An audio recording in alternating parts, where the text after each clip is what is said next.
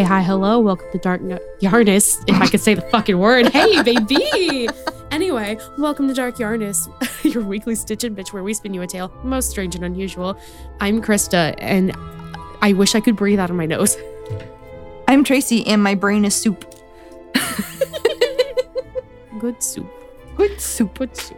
I did a I covered for a coworker on the walk-in clinic shift, and I love it. I do, but good God. Oh, yeah. 14 hours in a day is mind-numbing.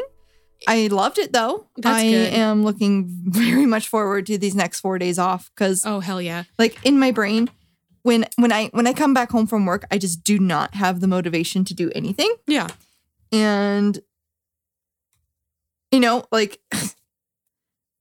now I actually have the motivation to do things, and I have 4 days to do it. Yeah. Instead of, 2 days of a weekend. There you go. So this is, I think this is a position I want to gun for eventually, but I liked it. It was a good week, tiring, but good. Hell yeah. I think that'd be good. I definitely don't miss 14-hour days at all. But I also, sorry, I need to adjust. Okay.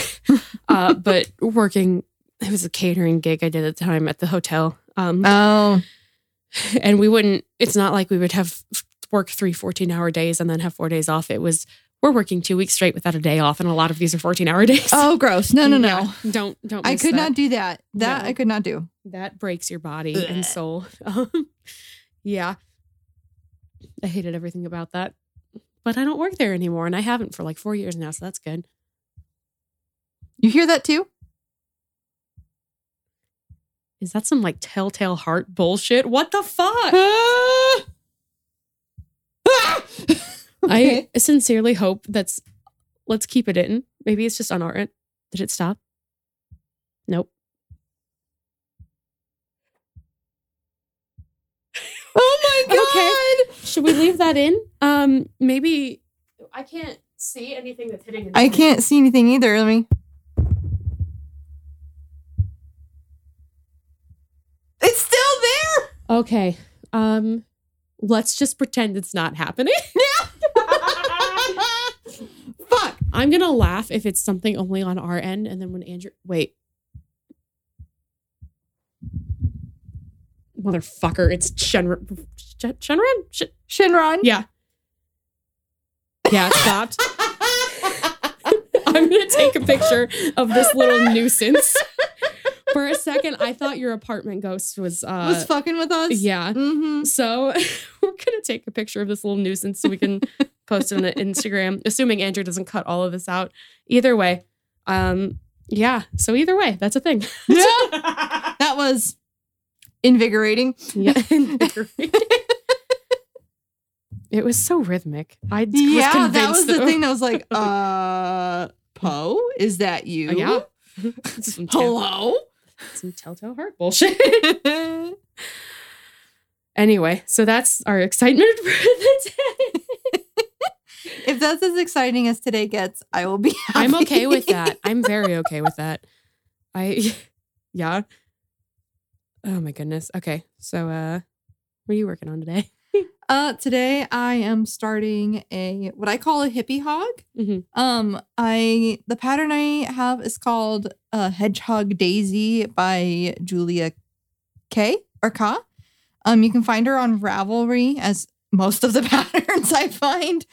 But it's this little hedgehog, and instead of like the little quills and like spikes and stuff, him's got flowers. They always turn out super cute. They do end up super cute. And I'm using this variegated yarn to give it like a little stripey feel. It's probably only going to be in the blue. Yeah. But it's by Caron Ombre, and I cannot find the name. Blush and Blue. Blush and Blue. That's a good name for that one. It is. Pretty accurate.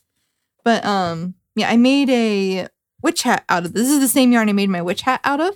Okay. Which I think I was working on last episode, but I finished and I think I sent a picture your way. I don't know. But I'm bad about my yarn.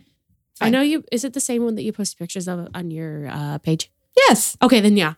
Even if you didn't send them to me, I know where to find them. So I I'm bad at sending pictures. I'm bad at taking pictures, so you're great. I'm- You're one step ahead of me. Aw. Do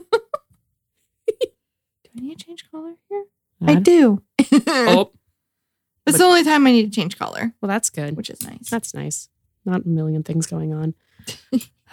Okay. I should probably get my life together. What is that? I don't fucking know, but we are just winging it, baby. Okay. Fake it till you make it. Hells to the yeah. All right. I'm gonna look in my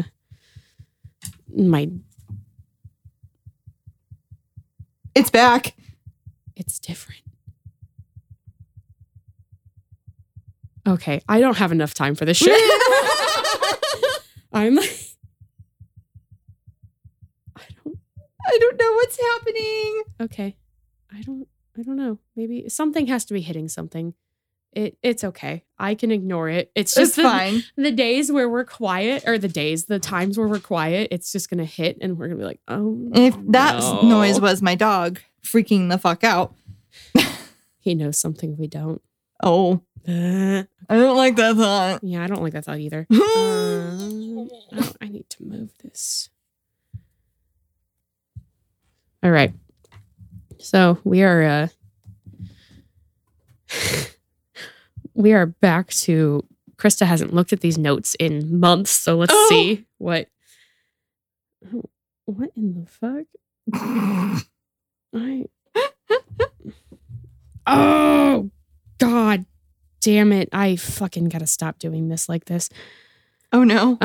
Because for some reason, for like the first two topics that I did, instead of like putting notes in a chronological order like a normal fucking person would, I like summarized each article that I did separately. Oh no. No. Okay, we're not gonna do this one today. We're gonna do a different one today. Well, I'm gonna have to come back to that. Okay, well, this one's all right. You ready to be depressed? Yeah. This is definitely gonna be a two-parter. I'm ready to be stressy, depressy. Yeah, stressy and depressy. Anyway, these are also notes that I haven't looked at in months, but they at least make fucking sense to do. So, all right, baby, we are going back to the 80s. Oh boy. Yep. Starting in March 17th, 1985 in Rosemead, California. A little before 11 p.m., Maria Hernandez gets home and enters her garage. Now, as the garage door is closing, she unlocks the door to her condo and hears a noise behind her.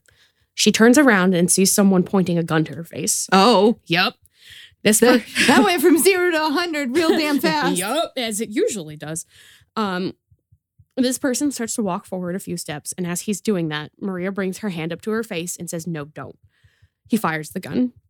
The bullet hits her hand and deflects off of the keys that she's holding, which, hell yeah, can you imagine like that random choice, motherfucker? Can you imagine the chance that you just happen to be holding your keys and that protects you from a fucking bullet? That's insane. Yeah. So she falls to the floor and is still conscious, but does not move. The person just sort of moves her to the side and then goes into the condo, shutting the door behind them. Maria then opens the garage door and runs out. She stumbles and falls and hears a muffled, loud sound as she gets back up. She runs around to the front of the condo and sees her attacker trying to leave the complex. He points his gun at her again, and she puts her hands up, saying, "You already shot me once. Do you really need to shoot me again?" Whoa! Yeah. He ends up just walking away. And Maria goes inside the condo to find that her roommate, Dale Okazaki, is dead on the kitchen floor. No. Yeah, and she has her blouse pulled up. Oh. Yeah. Police get there, and there's blood spatter on the door leading to the garage. They find a blue baseball cap with the AC/DC logo on it. I know this one. Now. Yes. This is one of those ones that we did record in I'm going to refer. Oh, that's right. I'm going to refer to them as the basement sessions. The basement sessions. The basement sessions with Andrew. That we said, hey, let's do this over again. So, there's a bloody phone in the bedroom, but there's just honestly blood all over. At the autopsy, they pulled a .22 caliber bullet from her head and determined that she had been shot from the forehead no more than 18 inches away. She had been in the kitchen, crouched below the counter, and stuck her head up so she could see where the intruder was at. He had seen her hands as she was pulling herself up. And he was on the other side of the counter waiting for her to come up, and he shot her as soon as she did. Roughly an hour later, so a little before midnight, a man named Jorge Gallegos, in parentheses, I put look up pronunciation. Yeah, good job, me. Was sitting in his car with his girlfriend in front of their home. He heard 2 cars applying their brakes. Apparently, in parentheses, again, I put screeching, sliding. But what does it mean? What does it mean? What does it mean? I always think of Nightmare Before Christmas when Jack goes, interesting reaction. But what does it mean? So anytime I say it like that, that is 100% what I'm quoting. What's this? What's this? The fuck. The fuck. Okay. White shit in the air. So, when he looked, he saw that a car with a man in it had forced another car to the side of the road, and this car had been forced to stop against another car in front of it. So it was almost like it was sandwiched between the car, a random car in front, and this person who was forcing them off the road behind. Okay. That's how I'm interpreting it.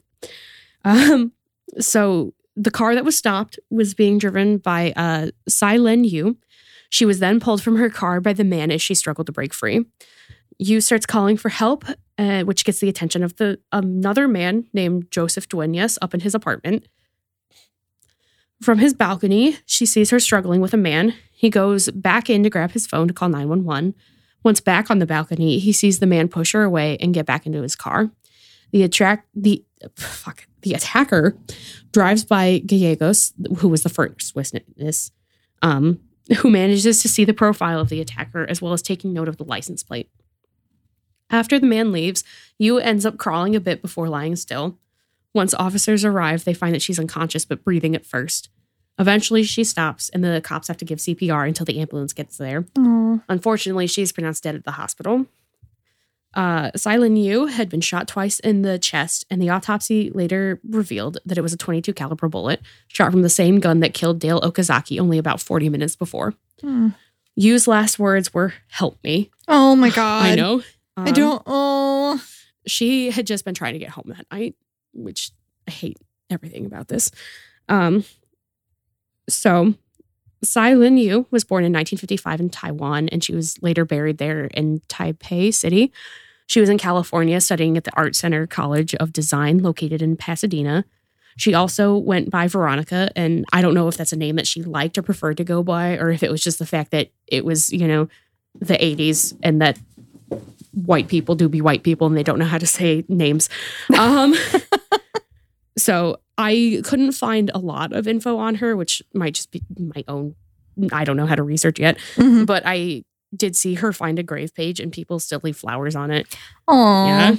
So 10 days later, March 27th, 1985, a man named Bruno Polo, who is a manager of 2 pizzerias that are owned by Vincent and Maxine Zazzara, who are husband and wife. So, around 8:30 p.m. on the night of the 28th, Polo heads to the Zazzara residence to drop off the receipts for the day. He finds the screen door unlocked and the front door open. He rings the doorbell, calls for Zazzara, but no answer. And he decides to leave the receipts in the mail slot, which is what he usually does if he can't get a hold of the boss. So then he leaves. Polo ends up not hearing from either of them by the next morning and decides to go check on him with a coworker. And they find that the door is still in the same position. So they go inside where they find the body of Vincent Zazzara on the couch in the den. He had been shot in the head at close range while he was asleep. Maxine's body was later found in the bedroom, lying on their bed, half covered up by a sheet. Her shirt had been lifted up to expose her chest, and her pants had been pulled down to her ankles. She had been she had been shot in the head and neck at close range. She had been stabbed in her cheek, neck, chest, abdomen, and the pubic area above her vagina. Her eyes had been cut out and taken by the killer, and they were never found. Christ. Yeah. It's I hate mutilation. Like obviously murder is incredibly bad, but like anytime a body is mutilated, I get an extra sense of dread in my stomach. So yeah, that's fun. So it's one of those things that for us with normal brains, well, brains that don't go to that kind of brain space, that it's so much. It's unnecessary. I mean, murder in itself is unnecessary, but to go more steps above and beyond is even more unnecessary. Yeah. And it's makes my tummy do a flip in my guts. Yeah. It makes it go. The worst for me is nails. Yep. Okay, that's all I'm going to say about that. Okay, moving on. It's discovered later that she had heard her husband get shot. So she went to grab her shotgun, and when the killer enters, she tries to shoot him, only to discover that the gun is empty. Her husband had taken the bullets out when their grandkids had come to visit a few days before, which breaks my heart because he was just doing the right fucking thing. Yes. So the bedroom and bathroom had been ransacked. It would later be determined that the 2 .22 caliber bullets removed from Maxine's body had been fired from a gun that would be used in a later murder. Police discovered that a screen had been taken out of the patio window, and the window was then pried open. A bucket had been placed upside down underneath the window and then used to climb up the window. They also discovered footprints in the garden bed that were later discovered to be from an Avia's shoe, size 11 or 12. Oh God, brain. Okay, so this is a weird jumbled order of things. I think it's partly that it's chronological and partly that I watched a documentary and this is how they talked about it next. So, okay. Trigger warning. We are going to talk about sexual abuse of a child in this. So, yeah. And this is a thing that I only brought up because the person that it happened to was willing and open to talk about it. It's okay. Yeah. So, I apparently didn't put her name for whatever reason, but so she was 6 years old when someone opened her window and carried her out. Oh God. Yeah. She was half asleep and didn't realize that she didn't know who this person was. Oh. Yeah. I think, because it's been a minute since I've watched this, but I think she thought it was like like my uncle or something, this is someone I know. Yeah. I can just be a kid, go back to sleep, and someone who's carrying me because that should be normal. Exactly, it should be normal and fine. But, so they drove around in a car for a while, and he has her open the glove compartment so she can see that there's a gun in there. He has her touch him. They get to their destination, and he makes her curl up and get into a duffel bag and tells her that she has to be quiet and not to mess with him.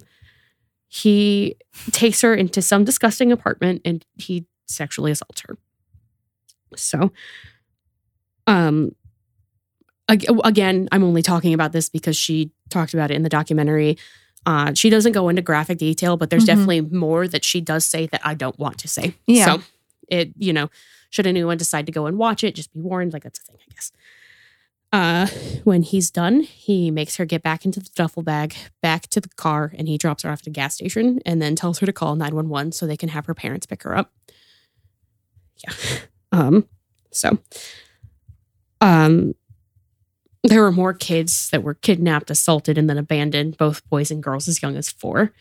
And there is a younger cop who named Gil Carrillo, and he kind of had a hunch that it was all one person, but no one really believed that theory because it typically doesn't happen like that. Okay. Usually offenders have a profile that they go for, and they go for the same person over and over. It's never this sporadic. Yeah. So, May 14th, 1995.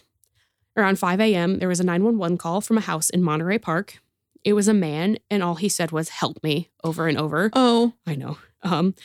So the ambulance made it there within 5 minutes. First responders found the security gate and front door open, and when they entered the house, they saw Yuriko Lily Doi, who motioned to her husband, who was sitting in a chair by the phone. He was unconscious and breathing with difficulty. William Doi took a few more breaths and then stopped breathing. They tried to save him, but by the time the ambulance got to the hospital, he was dead at only 65 years old. Oh. Yeah. He saved his wife's life that night by being able to call 911.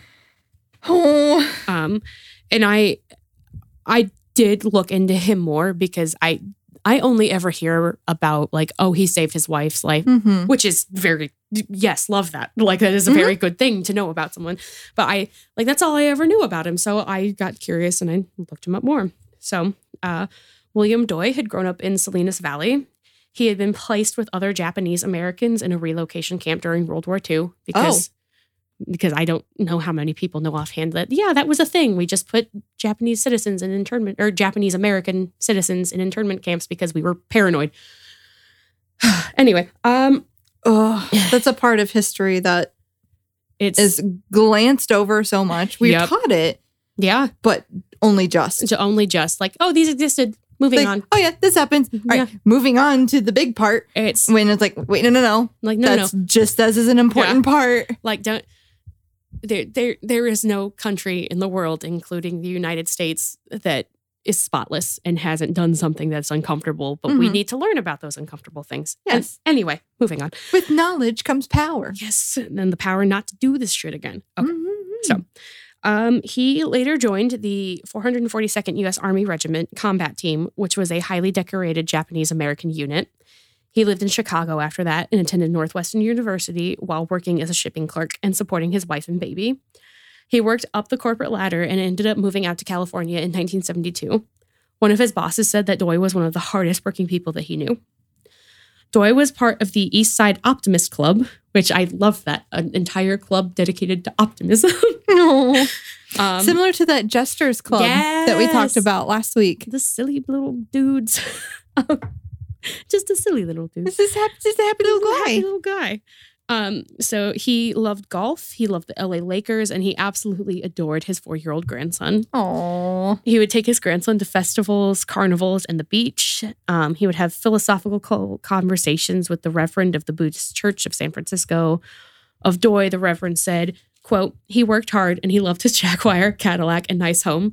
But in spite of all that, he told me several times that we have to share our lives and thoughts with each other because in the end, that's all we really have, unquote. I love that. So, William Doi had recently retired from his job as an international sales manager. May 13th, which was the day before he died, he had put a down payment on a family van. He told his neighbors about the vehicle and was telling them about touring the state. He and his wife were looking forward to living it up. Yeah, that just fucking breaks. It's heartbreaking. Yeah. I don't like this. I know. Moving on, we're going to talk about his death now, so I'm sorry. Okay. Okay, cool. I'm prepared. Okay, good. Not really. Well, but... we're going to pretend we're prepared. Yep. William Doi had been shot in the head with a .22 caliber bullet. Mrs. Doi was in her nightgown. She had thumb cuffs. Oh, sorry. Oh, no, you're okay. She was in her nightgown. She had thumb cuffs on her left thumb, and her right thumb was bloody from brain. Wow. Okay. She had thumb cuffs on her left thumb, and her right was bloody from tearing up her thumb while like freeing herself from it. Her face was swollen and bruised. What is a thumb cuff? So I'm going to Google this because I'm going to assume that this is something that might be part of like kink community, or maybe not. Maybe professional thumb cuffs. What is the point of thumb cuffs? It's a metal restraining device that lock thumbs in proximity to each other. So this picture has like handcuffs and thumb cuffs on. Oh, okay. I'm sure they have a use, but my brain immediately goes to like, that's a level of control that certain people like. You know.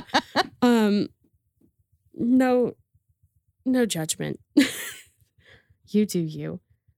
Oh, there's a video about how to escape handcuffs in seconds. But yeah, I feel... I found a zip tie thumb cuff and how to escape it. I'm going to Google... Wait, no, purpose. I think it's to keep the hands closer together. Just closer, for yeah. Because from what I'm seeing, it's like mostly a dangerous inmate thing. Apparently, they are as effective as handcuffs. I'm still going to go with there are some weird people who are into this shit. It looked like there is a police use for this and that my original thought was not the right thought, but I'm still... Oh, no. Well, oh, no. I found toe cuffs. Oh, no. That's disgusting. Keep that away from... I can't remember if we've talked about it on the podcast before, but I have like almost a phobia of feet. Like, I don't want them to touch me. My skin like burns. Oh. Tim's roommate is in a wheelchair, right? Mm. And so there was one time he's starting to get more feeling in his legs again, so he can like move his feet a little bit here and there. Yeah. So there was one time he just kind of like wheeled up to me and then just rammed his foot into my leg, and I was just like, no, give me some space. I just Don't do that. Don't do that. It wasn't even like his bare skin came into contact with my bare skin. I was wearing jeans. I just was having a fucking fit. So gross, disgusting. Okay, so Disgusting. It was one of yours. Okay, back to Don't even none of you know how to flush the toilet after you've taken a shit. Oh, God. I'm sorry. Okay. All right. So back to this unfortunate situation. The house was ransacked. There were papers and books everywhere. Dresser drawers were open with clothes thrown around. The point of entry was an open bathroom window. The screen had been removed and was sitting on the ground outside. Just outside the window, police found footprints from an Avia athletic shoe. Eventually, there was another abduction of an 8-year-old girl, and she had been taken from her house to a construction site, assaulted, and set free. At the construction site, they find the same shoe print as one of the murders. Not enough to say they're for sure connected, but it's still pretty like, oh, huh. Oh, dear God. Okay. Sorry. I thought that was far enough away from the microphone. Andrew's going to leave that in, and I'm just going to have to live with it. Sorry, guys. I'm a heathen. If you didn't already know. I mean, I think that's been established. It's absolutely. Okay. So May 31st, 1985. A neighbor notices that there are a lot of newspapers piling up in the driveway of the home of 83-year-old Mabel Bell, also called Ma Bell, and her 79-year-old sister, Florence Lang. Oh. Yeah. The neighbor knocked but didn't get a response. The next day, he knocks again and again. There's no reply. But this time he goes in through an unlocked door. He found Florence in one bedroom and Mabel in another with a table on top of her. He removes the table and calls the police. Paramedics arrive and take Belle to the hospital. She had been taped to the bed, spread eagle with electrical tape. Oh. Her skull had been fractured. She had a black eye and there were burns on her body. These burns were from a lamp cord. The attacker had ripped the cord from the lamp, exposed the wires, and started shocking Mabel with them. On her thigh, someone had drawn a pentagram in red lipstick, and she ended up dying from her injuries a month later. Oh my God. Yeah. A whole month? Yeah. I mean, that's... I don't know enough about the body to be like, that makes sense or not, but oh God, that had to have been... It's not a matter of making sense. It's a matter of... That had to have been intense. That was intense. That had to have been intense. That had to have been... Well, and the fact that she was 83, like... Yeah. I'm sure, while her body obviously was capable of healing, I'm sure it wasn't healing the same way ours would. Yeah. Like, I don't know. I think it's because there's a slower rate of healing. Yeah, something. I don't know. I'm not a doctor. I'm just a goober. Okay, so goober things. Her sister, Florence, was in the other bedroom where her wrists had been bound with electrical cord and she had a puncture wound to her head, 2 black eyes, and a bruised face. She had been sexually assaulted. She ends up surviving the attack. In her room was a hammer with blood and hair on it, as well as a pentagram drawn on the wall above her bed. The house had been ransacked. The killer ate snacks in the kitchen, 2 bananas and a soda. He also used the bathroom without flushing. DNA? Too early for DNA. By like 2 years. And even then, that's so fucking early. I don't know if they could do anything with urine, but... So there was a partial shoe print found on an unplugged clock that was consistent with an Avia shoe. This alarm clock had the cord torn off, and that cord had also been used as binding. Okay. So May 30th, 1985, before dawn. And this is a trigger warning for sexual assault. Carol Kyle wakes up to a man standing over her bed holding a flashlight and a gun. He tells her to get up and not to make any noise. He takes her to her 12-year-old son's room and handcuffs them together. He demands money and valuables and trashes the house looking for them. Eventually, he separates them, putting the son in a closet with his hands cuffed behind his back. He takes Carol back to her bedroom with a gun pointed at her head, threatening to kill her. He ties her hands behind her with a pair of her pantyhose and forces her to kneel with her head on the bed and covers her head with a pillow. He punches her in the back, here and there, and eventually orders her to get on the bed where he assaults her. When he was done, he brings her son back to the room and handcuffs them together. Before leaving, he says, "I don't know why I'm letting you live. I've killed people before." Oh my God. What a fucking power trip. That's what a disgusting way to have a power trip. Yeah, it's like the whole I'm letting you live. This is my decision. Fuck ass. He also threatens to kill them if they call the police. He leaves and they call the police because what the fuck else do you do in situations like this? Like, this man just threatened me, but also like, motherfucker. What else am I what the fuck else am I supposed to do? Yeah, like what do I do? So she described him as good looking but smelled like wet leather. Yeah, gross. And oddly specific.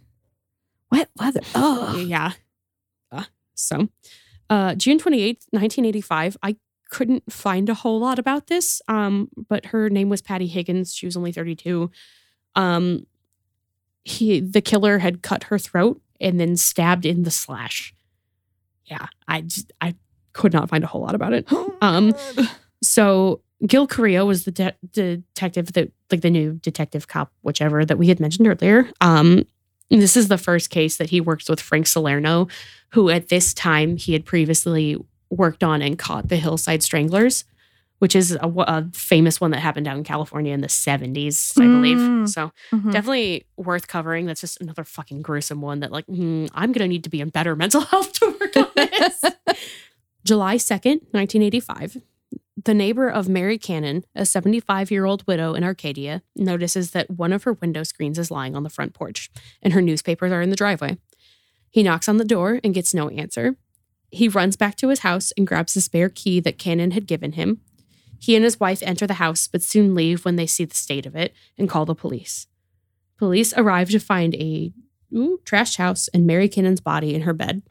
Her nose was broken and both eyes were black. She had been strangled and stabbed in the neck, and the wound was described as extremely lethal, as well as similar to Patty Higgins. On the carpet, police find a tissue that has an Avia shoe print on it.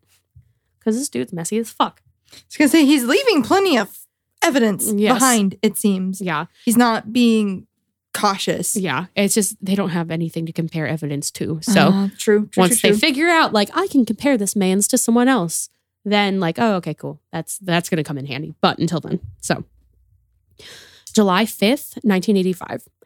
A father is woken up in the middle of the night to find his 16-year-old daughter beaten and covered in blood. Whitney Bennett, who again is 16 fucking years old, woke up laying face down on her bed, covered in blood.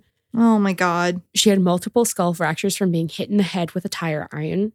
Oh my God. Yeah. Which the attacker had left behind, so that's how they know it's a tire iron. She had been strangled, not enough to kill her, but enough to fracture her larynx. She also had black eyes. Her physician later said, "This was the most massive head injury I've ever seen. She had greater than 40 inches of linear lacerations crisscrossing in every direction on her head." Oh my God. The exact number was 42 inches of lacerations, and she needed 478 stitches. Police found yet another screen removed from her bedroom window and another bloody Avia shoe print left on her blanket. They also find bloody fabric marks on the windowsill and conclude that he's wearing some sort of gloves. They also never find a fingerprint at any of the scenes, so, that tracks. Her room was wrecked. She did not remember the attack at all, only going to bed before, which, thankfully, but also, after finding the shoe print, it's sort of another confirmation about Carrillo's theory that it's... Okay, restarting that.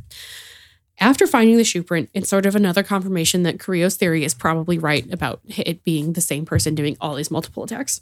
That's when Salerno says, "Tell me everything you've got in your head." And Carrillo laid everything out, and Salerno listens, and he encourages the department to listen and take all of this seriously. So. Like, this isn't a case of somebody who's like...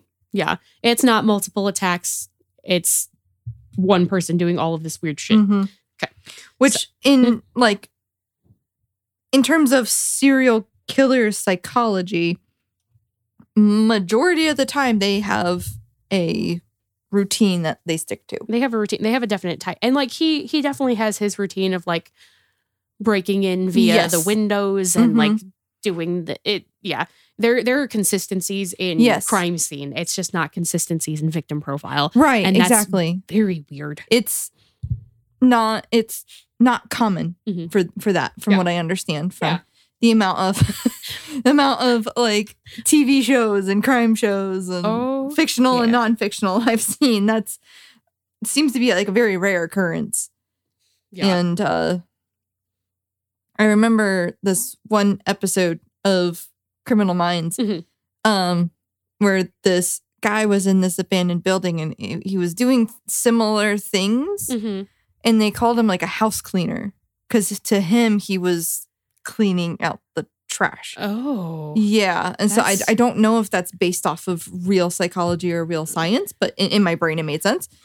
But sorry, I just lost my notes for a second. No, you're good. You're good. And I'm wondering if that's applicable here, but at the same time, fuck me. Okay. They're not. The victim profile is all over the place. It's weird, gross, and awful. It's terrifying. Really weird and terrifying. Yeah. Okay. So, July 6th, 1985. John Rodriguez is asleep in his back bedroom. Lorraine Rodriguez was asleep on the sofa in the living room. She wakes up to a very loud noise and she thought it was her husband and called out because she was really annoyed and she thinks he's going to wake up the kids, which been there. Fucking been there. Get it. There's no answer. So she knows right away that it wasn't him. Like, wait a minute. Like that's not right. That's not right. Like your loved one is going to say something to you. So she goes and gets John and wakes him up and he does a sweep of the house with a gun because he's a police officer. So he knows how to sweep. Not with a broom. But he shouldn't help out wife. Okay. We got to cut the tension somehow. Right. All right. So they have a window that they never open because it's painted shut.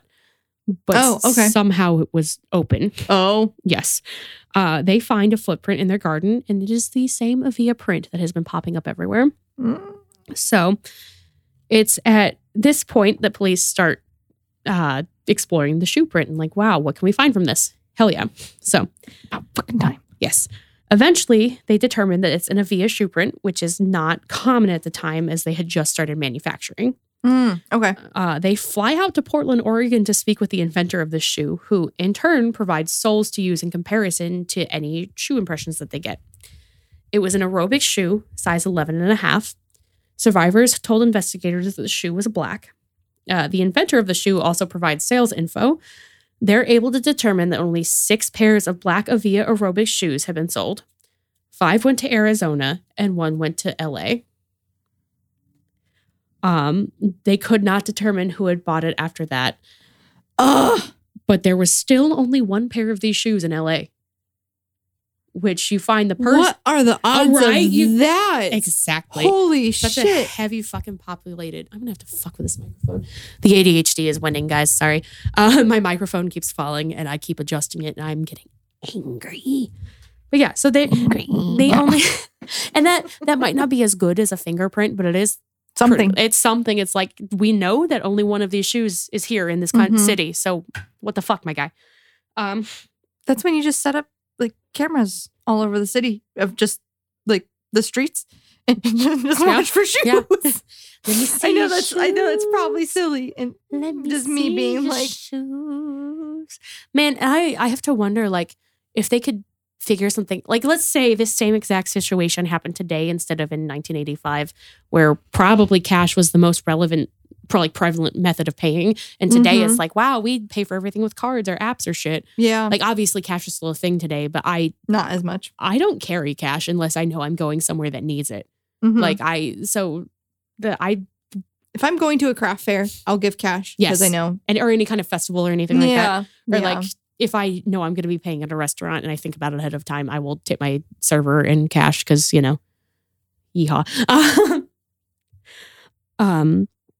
Okay, so At this point, they start reviewing older cases, and they come across the Bell Lang case as well as this. Oh, and Bell and Lang were the two sisters. So like they hadn't, it happened in like a different area, so they hadn't connected it yet. But that's when they come across that as well as an additional case.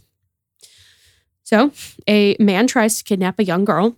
She fights him off and he drives away in his Toyota. Later that night, a man driving a Toyota gets pulled over for running a red light. He doesn't have a license. Yeah. He doesn't have a license, so the officer has him get out of the car and put his hands on the hood. Apparently, while talking, the officer jokingly asks, "Hey, you're not that guy killing people in their homes, are you?" Oh my God. And the man says, "No way. When are you going to catch that motherfucker anyway?" Spoiler alert, this is indeed the man killing people in their homes. Yeah. What the fuck? I remember because I got that tidbit of info from last podcast on the left when they covered Richard Ramirez. I remember hearing that and just going, "Are you fucking kidding me? Motherfuckers!" Yeah. I bet that cop feels a whole lot of guilt. Oh, I'm sure. And he couldn't have known at the time. Oh, yeah. There was no absolutely. reason. I'm not giving this man He did shit. his job. He did his job. Yeah. But still, it's just very much one of those things where it's like, it's one of those things fucking there. When you look back, you're like, God damn it. There's another one of there's honestly plenty of those in this case where I'm like, God damn it. Okay. So, the officer has the man wait there while he walks back to his bike to get his citation book. Over the radio on the cop's bike comes in a description of a man that tried to abduct the young girl earlier. The man at the car hears this, draws a pentagram on the window of the car, and just books it. Hey, what's with the... Okay. Yeah. The car ends up being a stolen car, and so they want to get the car dusted for prints and otherwise processed. The jurisdiction that took this... Oh, fucking Christ. Okay. The jurisdiction that this took place in said, "Don't worry, we'll handle it." And they don't. And they store it outside, and they end up losing a chance to get prints. Yeah. Tracy just put her whole entire mouth on the microphone in disgust. Just like that. So, one of the things that this documentary pointed out is that you could commit a crime in LA and be across 3 different jurisdictions in 5 minutes. Oh, what the fuck? Yeah. So, like, imagine having to butt heads with all of these different officers. It's just so much red tape. So much I feel like that's bullshit. also the case in New York. Probably. I wouldn't be surprised. But again, I don't know anything. Yep. Yep. All right. So, okay, there we go. Sorry, I started scrolling because I was like, how far into my notes am I? I'm silly. Silly. Okay. July 7th, 1985. Sophie Dickman is woken up in her home when her bedroom light turns on, which scares the shit out of me, especially if you live alone. Like, somebody should not be in there. Yeah. Like, you do not wake me up by turning on my lights. Either my alarm goes off or you're like, hey, it's time to wake up. Hey. So like that just sudden, boop, the lights are on. That was piss me off to begin with. That's how my mom would wake me up as a kid. I hate that so much. Like as a kid, I didn't mind it. But like as I went older. Yeah.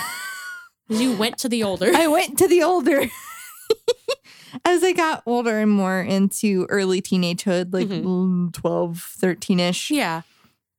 It like properly started to piss me off. And that's when I started setting my own alarm. There you go. Fuck it. I mean, that's the way to do it. Like I don't like how this is happening, so I'm going to take care of it myself. Yeah. That was a responsible thing. Okay. So, a man points a gun to her head and threatened to kill her if she made a sound. He then handcuffs her to the bed, steals jewelry and money from her, and then sexually assaults her. Of this, she said, "He put a glove in my mouth and a pillow over my head. He said, 'Don't look at me.'" Well, I mean, that tracks because of his obsession with eyes, it seems. I wouldn't call it an obsession just because, if I remember correctly, it's only the one case that happened in. But he definitely...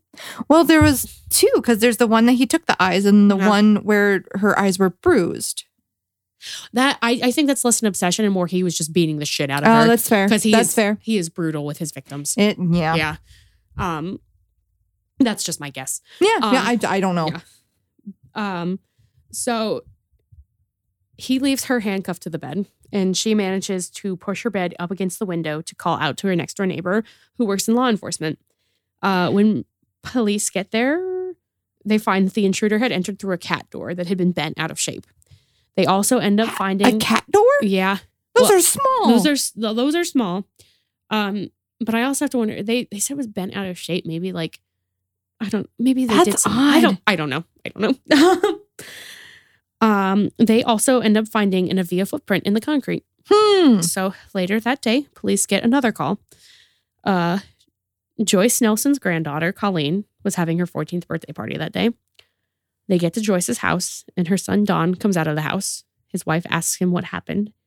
He said that Joyce had been murdered. There was blood all over the bed and the floor.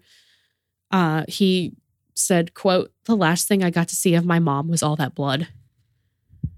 Oh, I don't like that. That's it. That made my stomach kind of drop down into my lower intestinal region. Yep, everything. I don't like it. Yeah. Everything is gross.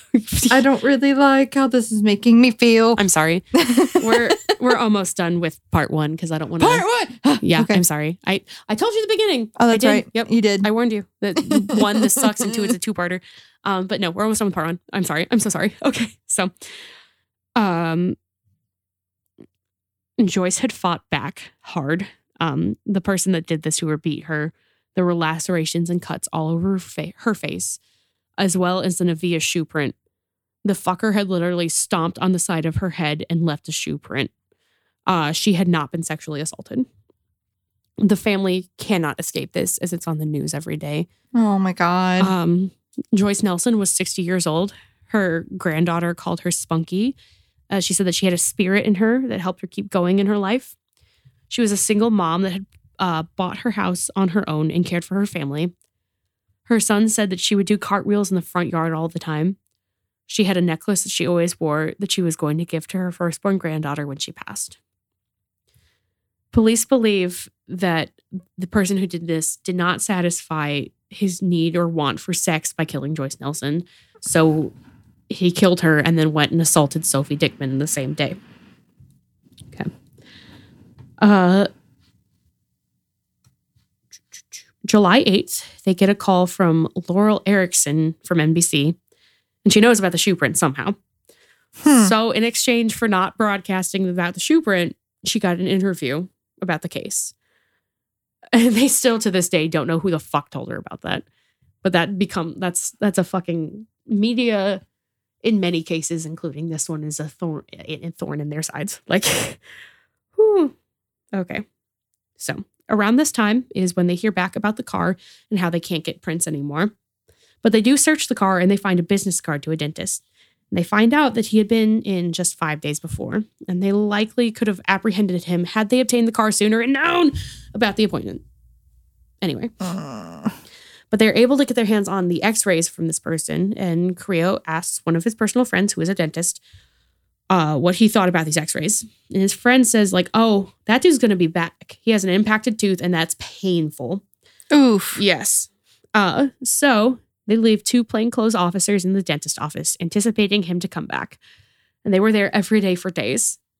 Eventually, a higher up in the department thought that they were wasting money and this guy isn't going to come back. So they just have the LAPD put a robbery alarm inside the dental office so they can sound the alarm when the guy comes in. June 15th, 1985. This is the very first day that they pull the plainclothes officers out and have the alarm in. Creo gets a call from the office saying, "Where were you and why didn't you guys come?" Oh my God, what? The suspect had been there that day, but the alarm malfunctioned and they miss him.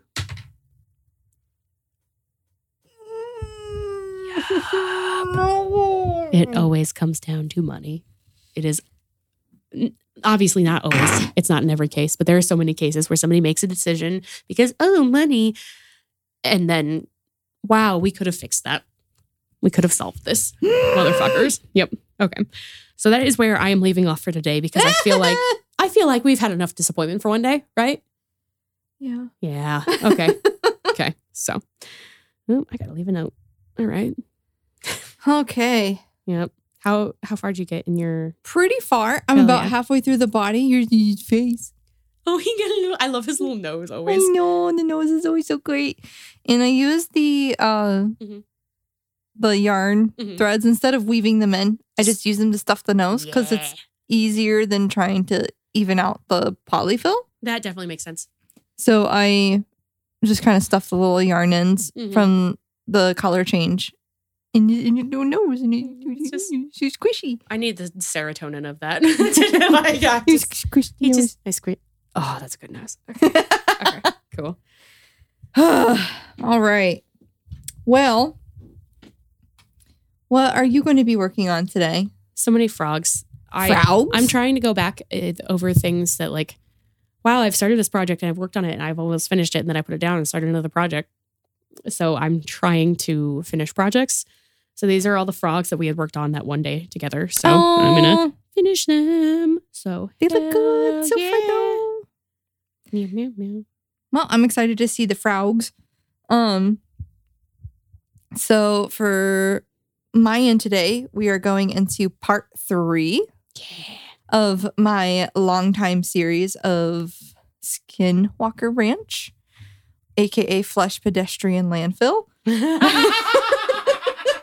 I don't think we've put the word landfill in there before, so I fucking love it. It's the Flesh Pedestrian Landfill. So to give a quick recap on everything that's happened so far, we've been focusing on the family of the Shermans, Terry and his wife, Gwen, and their kids. They bought this ranch, wanted to make money. A wolf murdered one of their cows, tried to chase it off, could not shoot it, could not kill it, disappeared. A lot of weird things happening around the house. Orbs of light, things being misplaced, holes in the ground. And where we left off was the thing that put Terry over the edge, which it would also put me over the edge, was he was out on his porch one night, one of the orbs of light, and his dogs were going fucking crazy over this thing. Oh, yeah. And they ran after it, and the light disappeared for a second, and Terry was like, fuck yeah, I win. Fuck you, blue light. And then his dogs yelped out in pain. He was too scared to go. Next morning, he went out there, and there were 2 little pounds of flesh where they had been vaporized, seemingly.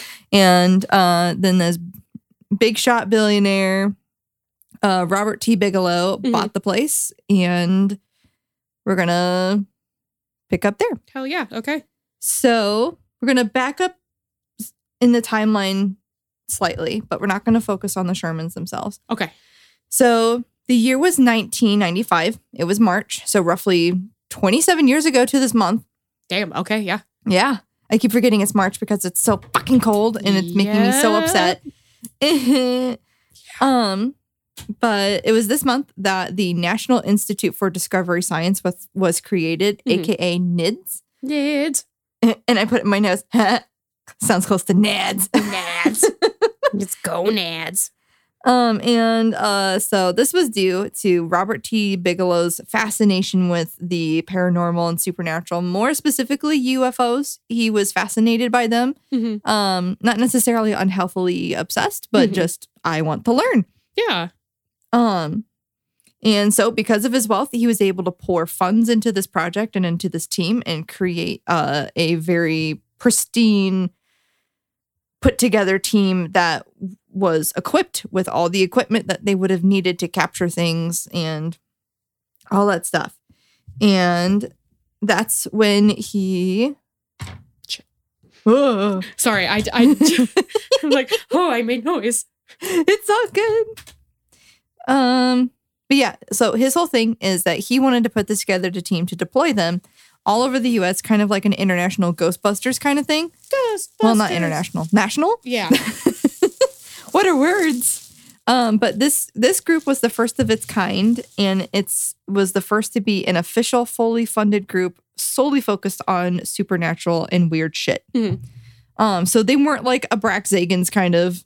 Brax Zagans? Zach Bagans. I love that, though. Brax Zagans. Brax Zagans. I love that. So they weren't like that kind of like, group of guys chasing out ghosties, come at me demons kind of thing. Come at me demons. These people had PhDs. They were professors. They were scientists. They were all over sort of different types of fields.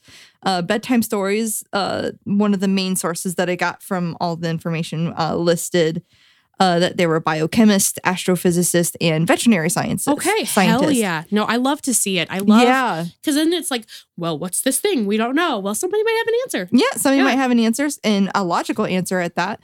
And when I first heard veterinary, but then it made a lot of sense, because cryptids. What's on a ranch? Aminals. So, why did I put the word tertiary there? I don't know.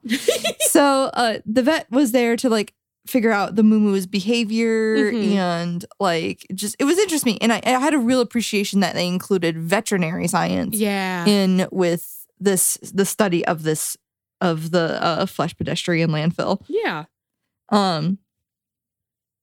And so he didn't bring on people that were either full-on non-believers or full-on believers. He brought on healthy skeptics that were dedicated to do this to the dedication to science and evidence and learning things, doing things in a proper scientific method. I really like this. I know people probably like roll their eyes at like, oh yeah, scientific ghost hunting. But like if we're going to claim that it's real, then we need to be able to back it up. And I think it's good to try. And this is the way to do it. It's the proper way. They only wanted to look at the facts, but at the same time, not throw things out the window just because things didn't line up and just put on it was the wind. It was the house settling, Yeah.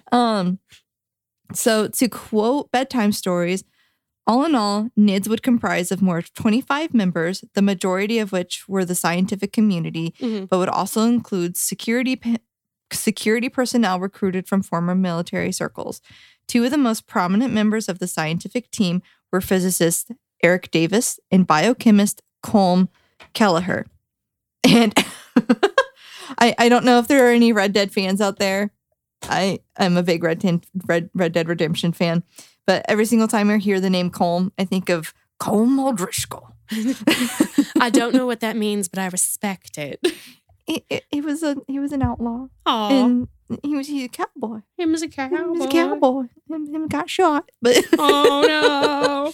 But fictionally, of course. This is a fictional character. But yeah, shout out to all my fellow Red Dead players out there if y'all listening, which probably none of you are, but it's fine. It's fine. Somebody's listening. We are manifesting this, bitch. Manifesting. So yes, Red Dead players are listening. Yes. So back to the real Colm. He was actually the one who wrote the book on the ranch called Hunt for the Skinwalker, alongside a journalist who specialized in UFO reports named George Knapp, but more on them later. Okay. You can get this book on Amazon for about $15. I wanted to buy it, but poor. Some other important names that came up in other sources was a guy named Edgar Mitchell, who was an astronaut, a parapsychologist, Hal Puthoff, and ufologist Jacques Vallée. So back to NIDS. Eventually, Bigelow heard about the Shermans through a newspaper and met up with NIDS. He had a whole meeting. He had like a board meeting to talk about it. And it's like, hey, this might be a thing. This might be the first thing we do. Yeah. Let's go for it. Hell yeah. And they thought it would be a good way to like privately study and do this scientifically because it's already a like marked off area, fenced off area. It's fairly private. There are neighbors, but further enough because it's a big ass ranch. This is a pristine, not pristine, but this is a real ideal. Good, yeah, this is an ideal place to do a field of study in the realm of paranormal. So, and apparently Terry was pretty upset about being bought out, and he essentially like didn't really want to leave before knowing what was happening. He wanted some sort of closure. Okay. And wifey wasn't having it, but he wanted to do what was best for his family, especially his kids, because they were being really affected by all this too, like with their grades, their school, sleeping patterns, and habits. It was just all bad. But And I've noticed that like we hear a lot of what happened with to Terry and a little bit to Gwen, but not so much to kids. Why? I don't know. I got lazy, didn't look into it. That's But okay. Well, also they were minors at the time. That's they true. might not That's have true. like I know I try to avoid too much info on minors That's until fair. they're adults and can speak on it. So like Yeah. that might just be part of it. And I haven't got that far in the story where if they've spoke about it, Mm-hmm. they haven't, but I will find that later. Okay. Anyways, they did go from one ranch to another, which I don't know about me, but I personally looking to a career change. I can understand giving it another shot. 'Cause Yes, it's what me you too. know, and In a you're like, different place. maybe this is just a bad place. Yeah. But after that, if it's still bad, go run. Yeah. So the official investigation began in September of 1996. They bought some cattle for bait and observation, which makes me a little sad. I'm not a big fan of it, but simultaneously, I get it. It's science. I know. And according to the documentary, like there's also a documentary called Hunt of the hang on. What is it called? Yeah. Hunt for the Skinwalker. And basically they said, and I watched most of it, but there are things that happened late. Like this was published in 2018. So there are more things that Duck will hold. But Yeah. anyways, NIDS did everything that they could to make a ruckus. They moved things, they lit campfires, they they ran bulldozers over the land. They did everything to, quote, put a bullseye on their back, end quote, and boy, did it work. Okay. So there were a couple of things that happened when they first moved in. The first was they ran some tests on the environment and Terry. Yeah. So they of course had to rule out the fact they had to rule out if Terry was just straight up lying to them. Yeah. And that's valid. That's definitely important. it is. So they wanted to see if there was something there that was like maybe causing hallucinations or if it was in the water. In the water. In the water. And to quote bedtime stories, these were some of the questions that NIDS was asking. So to quote bedtime stories, were there any fault lines running across the property, creating a situation of mild tectonic or seismic stress, which is thought to bring or cause light anomalies and visual hallucinations? Huh. To which the point I initially pointed out in part 1 that someone did theorize that in the basin, the noise was coming from a fault line. Yeah. So I looked into it again. And there are case studies that are like being brought like between presenting symptoms of hallucinations connecting to like earthquakes. Okay. There's apparently this thing that your brain does called phantom quakes, which is connected to anxiety. I think it's similar to brain zaps. But and like for me, like as someone with anxiety, I get the brain zaps. Yeah. And the best way I can describe it as is it kind of feels like somebody's putting like a little electro node in the bottom back of my brain. Mm-hmm. And like it kind of sends like a little electric jolt from my brain down through my torso. Okay, so I gotta say, like, as mentally ill as I am, I don't think I've ever had a brain zap. They're gross. I don't like them. That sounds awful. I feel like I'd remember if I had one. It's also very connected with hormones. Okay. Which makes sense because I'm not hormonally the best put together. But so it was hard to find the articles. I did find that where there was some like academic studies. Mm-hmm. Where I had to, buy them. But there are studies out there, but nothing conclusive that I could find on a surface level. Okay. So anyways, those tests, nothing. There was nothing connected to any sort of like psychosis, and there was no sort of hallucinogenic plant on there. The soil wasn't bad. One source did say that it took a while for there to be something that they could catch other than the lights. And this was a calf that they discovered. This was the first thing. Okay. And this was unfortunately discovered by Gwen. Aww. So the reason why Terry and Gwen are still a part of the story is while Terry didn't live on the ranch, he didn't man the ranch. He wanted to be the manager of it. Okay, I guess. And NIDS agreed because they didn't know. They were scientists. They didn't know anything about ranch handling. And Terry also wanted somebody to believe him. Okay. And he wanted to be like, did you or did you not see that? Please tell me. No, that makes sense. Yeah. So they were, him and his wife were off tagging animals, putting ear tags on cows. And Gwen put an ear tag on one of the calves. And I was kind of surprised to hear Gwen was helping, but I would imagine a small part of her also wanted some closure. Probably, yeah. She's felt crazy for, how long did they live there? Like years? A couple years. Jesus, yeah. Like, something's been off since day one. Like, I fucking want answers to. I'd want to know that I'm not fucking crazy, goddammit. Right, exactly. So, this was on March 10th. She didn't often come to the ranch, but again, she wanted to help. Yeah. Anyway, so she tagged this calf that was about 300 yards away and went to join Terry and the others to help tag the other calves. And there was another dog. There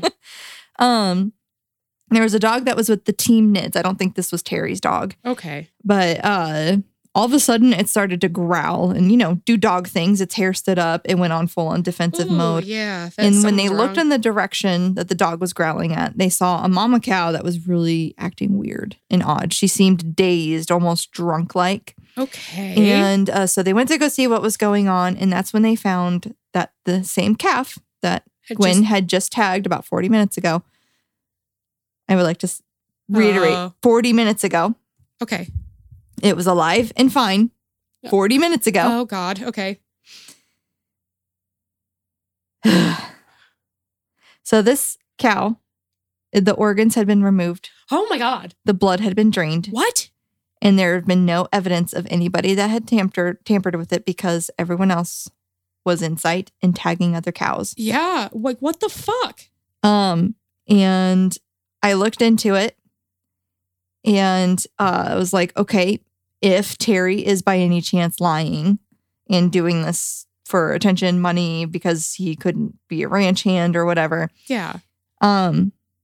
For a good butcher to break down a steer carcass, it takes about 4 hours. Yeah, that's a very time-consuming process. Like, what the fuck?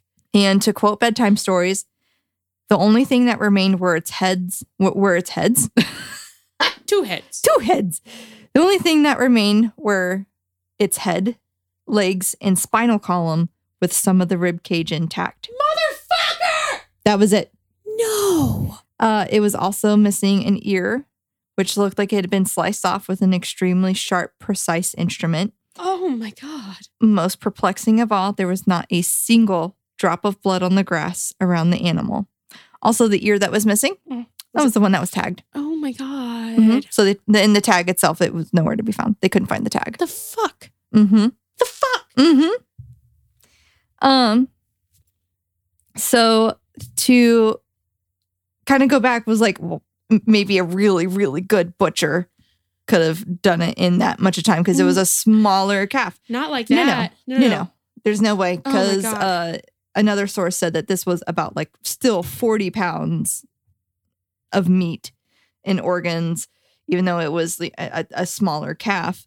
It's still still a lot. And for there to be no blood and no mess. Yeah, that's the big thing. Like even when you get like meat that like the steaks that I have to break down at work, the blood is drained, obviously, so you're not like, you don't have anything that's just like bleeding out on your cutting board, but there's still fluid and some kind of like blood that leaks out, Right. There's no way to do this spotless. No, ever. There's not. So it's very weird to know what I'm talking about for once. So with NIDS being there, the veterinary that was on campus came and looked at the calf and was just completely dumbfounded. He was astounded. He had no scientific explanation as to how this could happen. He's toyed with the idea of a predator, but there's no predator that is efficient enough that could do this without making a mess or do such clean cuts. Exactly. And Terry couldn't have done it because he was with them, tagging other cows around the ranch. This time around, and this was everyone, they noticed a very strange, musky kind of smell. And So they were like, all right, this is what we're here to do. Let's do work. They took samples from the calf and started to search the area for any tracks or signs of how this could scientifically and logically happen.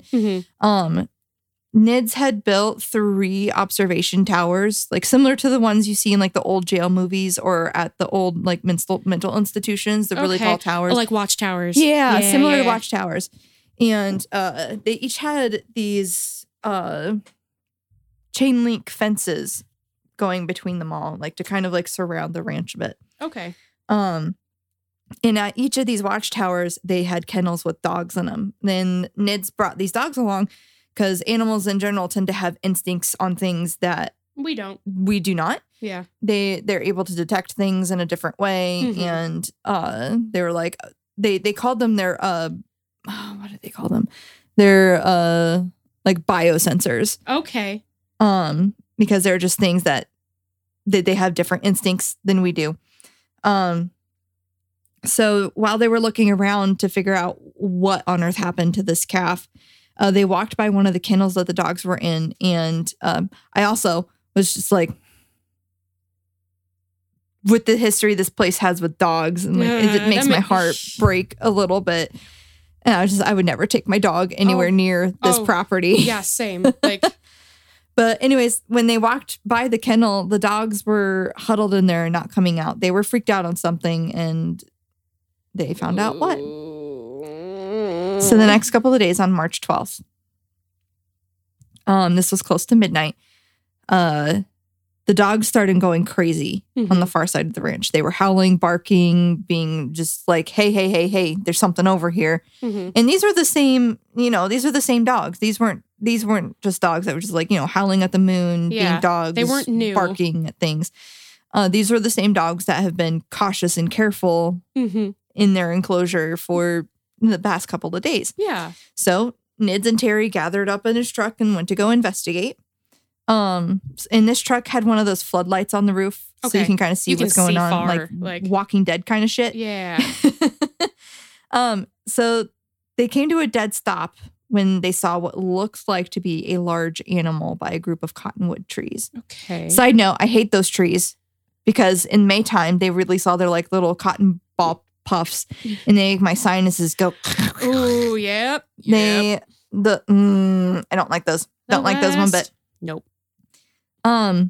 Terry said that he could see this thing, and that based on the size of it, that it looked like it could have weighed in between like 350, 400 pounds. Okay, yeah. This thing had yellow eyes. Another source that these could have been these yellow orbs as well, but that's kind of what some of the NIDS team initially thought, that these were the lights. Okay. But turns out that they were eyes. Oh my God. As they were connected to this giant thing, dark creature. And so Terry did Terry things, and he grabbed his rifle. Fuck yeah, Terry. And took an aim at the beastie. And I think this is the moment where Terry found the courage he wished he had on the nights his dog died, and he shot at this thing, stating, "I'm not going to let them take another calf." Aww.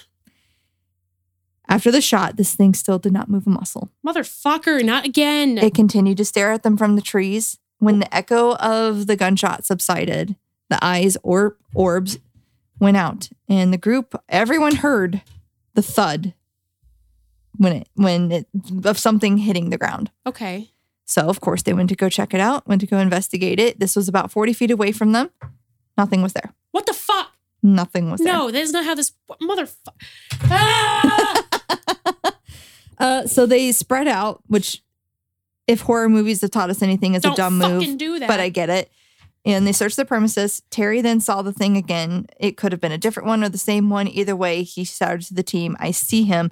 Shot at it 2 more times. The team, of course, ran to join him, and they heard some rustling in the bushes and branches ahead of him. Terry remarked on how there's no way he could have fucking missed it. Yeah. To quote Bedtime Stories, "It looked like a huge dog, but bipedal." Oh. And for those who don't know, bipedal, it means like you're standing on your 2 legs. We as humans are bipedal. Is it bipedal or bipedal? I don't know. Either. I always read it. I've heard it both. Okay. That's one of those words that I don't hear often, but I've read it plenty, and my brain always says bipedal. Oh, But okay. I don't know. Bipedal. Him walking on 2 legs instead of 4. That there man's bipedal. Bipedal. So they searched around the area for about 2 hours. They couldn't find a carcass or any trace of blood, anything. They did find something else. No. They found footprints. Motherfucker. Huge footprints that were about 14 inches wide. 40 feet away from each other in width. And with the impressions about this thing had at least 2 or 3 6-inch claws. No. Which, like, we're talking like Jurassic Park raptor claws kind of claws. Some dinosaur bullshit. And what one of the scientists says that these footprints are very avian-like, which is fucking hilarious because there's this whole like dinosaurs are birds theory. Yeah. And so like there's just my brain went to they just have a secret raptor paddock and sometimes like and you just like, gotta let them out. Yeah, let them out. Yeah, they gotta gotta let run. them out. They gotta stretch little leggies. You know that's a crossover I would read of aliens Oh my and god. dinosaurs. Hell yeah. If somebody has a fan fiction out there, send it to me, please. Especially if it's spicy. Spicy. Give me the spice. But when I rented the documentary, also there are apparently dinosaur bones in the area. So there's just aliens out there resurrecting dinosaurs. No big deal. Just for funsies. Just for funsies. Like, why did this go extinct? Let's find out. Oh, maybe we should have left it extinct. Well, time to zap it back up in our spaceship. So a couple of weeks passed. There's nothing major to note. But all of the animals on the ranch itself were acting uneasy, on edge, like they just didn't like what was happening, what was going on. Okay. I scrolled way too fast.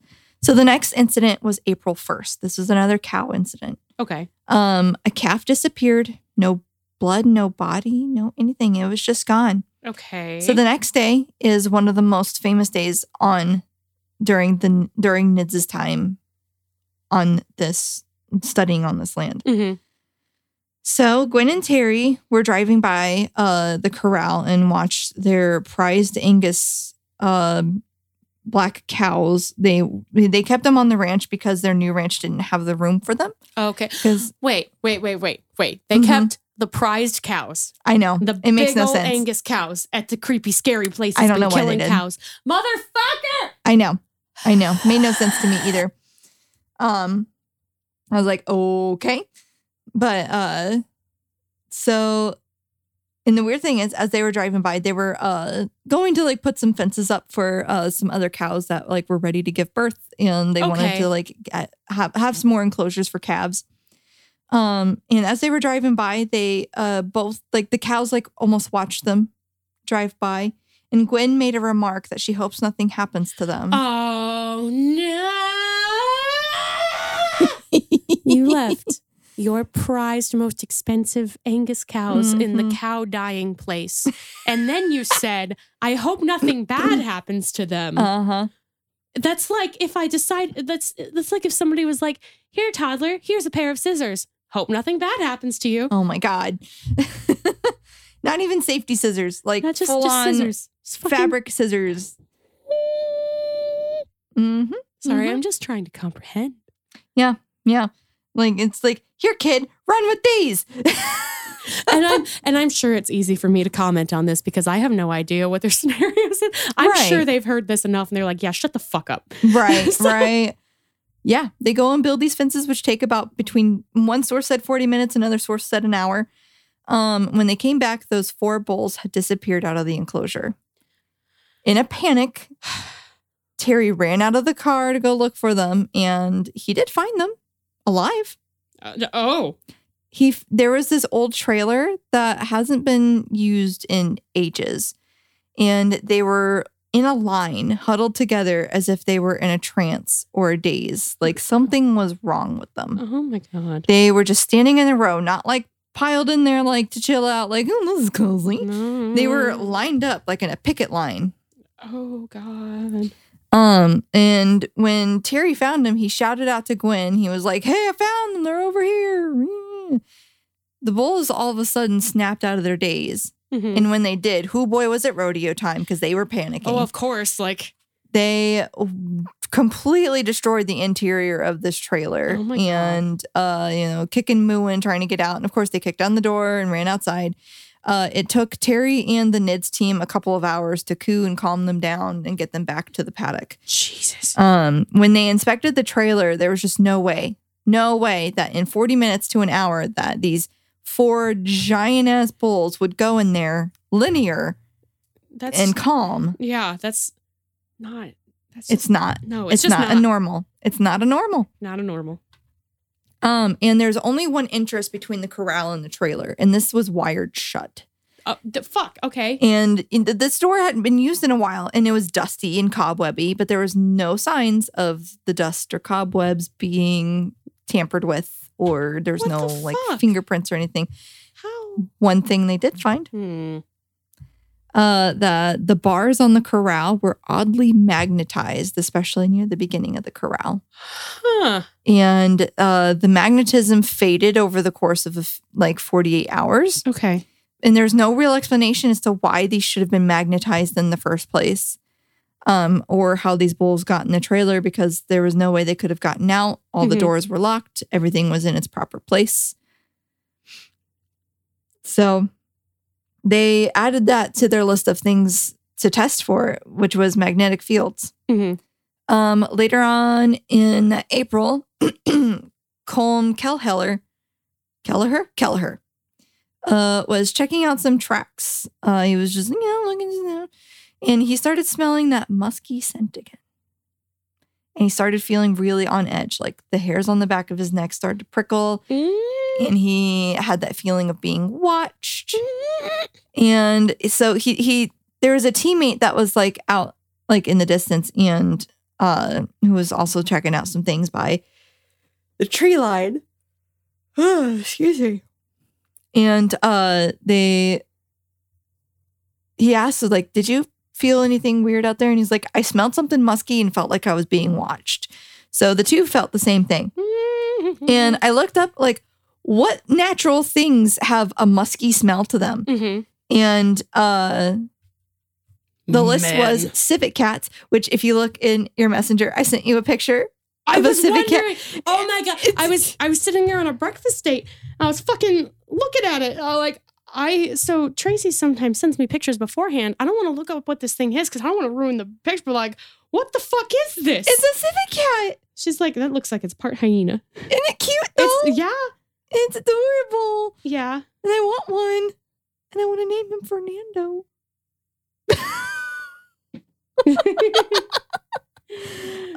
Fernando the civet cat.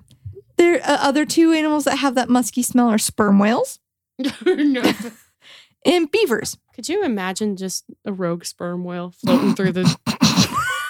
Just yes, I have figured out how to levitate. I'm on the ranch.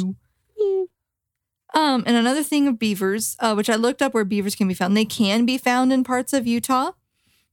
But I feel like a team this scientific would be able to find beaver tracks and point them out. Yeah, they would. If you have especially if they have a biochemist, veterinary. Motherfucker. I got the erectile dysfunction back. Motherfucker. Sorry, guys. Hey, I'm trying to tighten it and keep it tight. And it's no, girl, no. Okay, bitch. Also, back to the civet cats. They're not cats. They're closely related to mongooses. And they're mostly in tropical Asia and Africa and just tropical forests. Okay, so nowhere relevant. No, but I want one. They're so cute. Okay.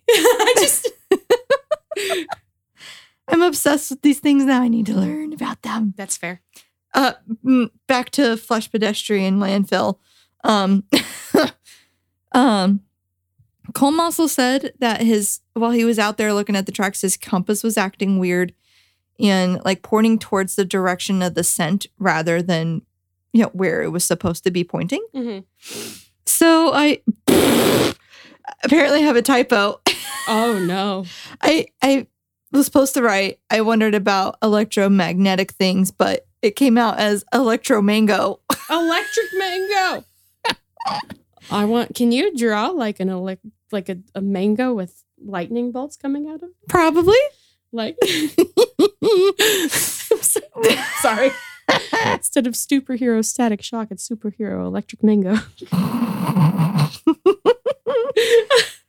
Well, I looked it up, and because we've mentioned that electricity can fuck with your senses, so I did a quick Google search to find out like exactly why and how. Yeah. So here's what Google says. Electrical injuries can cause immediate neural psychological disorders, sequelae such as changes in orientation, anxiety, temporary emotional instability, and memory disorders resembling traumatic brain injury. Okay. It's also called a schizoaffective disorder, and it can be induced by electrical voltage, which is I found really interesting. That which just also, makes like, me think of shock treatment. I know. Okay. That's exactly what I was thinking like, too. I'm like, boy, that's making it worse. Yeah. Like they didn't know. They didn't know, and I appreciate. I think it's still a thing that some people use today. If it's, I don't know. I don't fucking know. I'm dumb. Don't mind me. Maybe I'm not dumb. Maybe I'm just not like informed. Counteracts it or something. I don't know. I don't fucking know. Two negatives do make a positive, I guess. I don't fucking know. Especially in the science world. Especially so, you know, mathicals and science. Mathematicals. I just said electrical. mathicals like it's a testicle.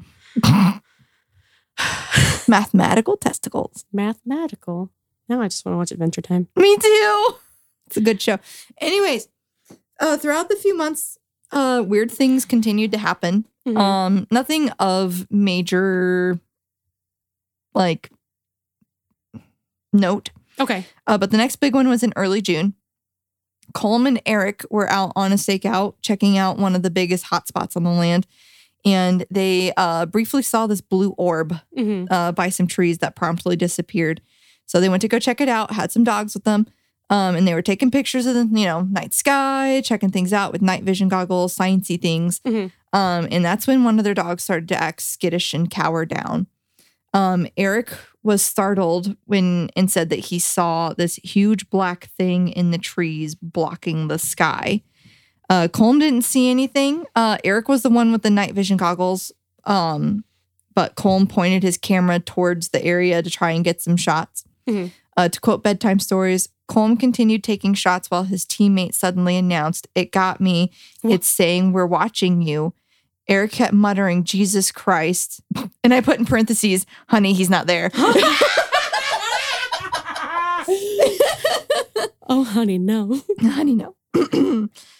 Muttering Jesus Christ over and over as if he was experiencing some inner turmoil. Speaking of good old J-Dog, I got some help from the nice old Mormon, the nice young Mormon boys upstairs. Oh yeah, they helped carry your box, right? Yeah, because I decided I want to bring so much crafting shit today because we're hopefully just gonna have a day after this because we just need a day. Yep. I'm like, cool. I'm gonna work on so many things.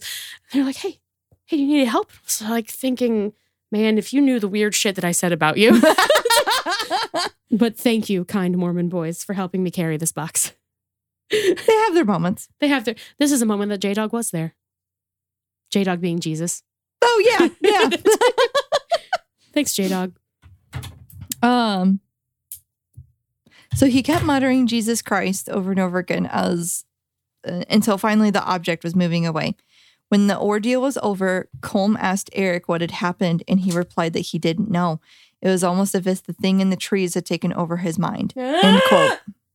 So, of course, after that, Eric was really on edge, seemed really off, which is valid. I'd be wigged out too. This would probably make me, I don't know, leave. Yes. Most certainly. And this is why I don't go out and like do science thingy things. But over the summer months, the lights were present, but NIDS couldn't really capture anything because they said that these things were always like just one step ahead. In the summer, not in the summer. Summer was showing signs of ending, and in August, around 3 a.m, something really terrifying happened to the NIDS team. There were 2 researchers named Jim and Mike. They were on top of the ridge looking down at the homestead. Okay. Mike had infrared binoculars, and Jim had like scanning sciencey thingies.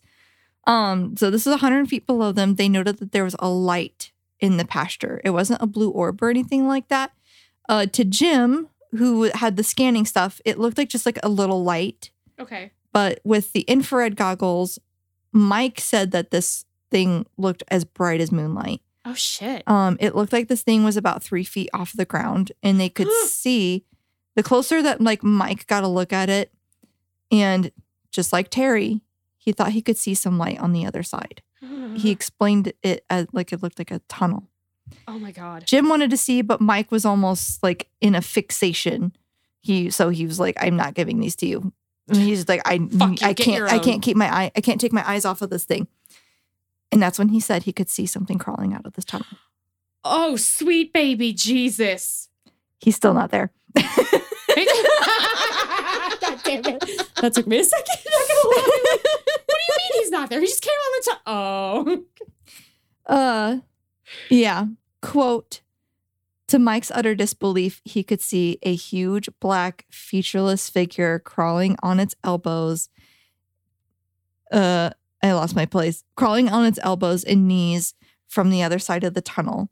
In parentheses, I put another source stated that this thing was also estimated to be about 6 feet tall and 400 pounds, similar to the things that they saw when Terry and the Nids boys went. Oh my God. Went in his truck. Yeah.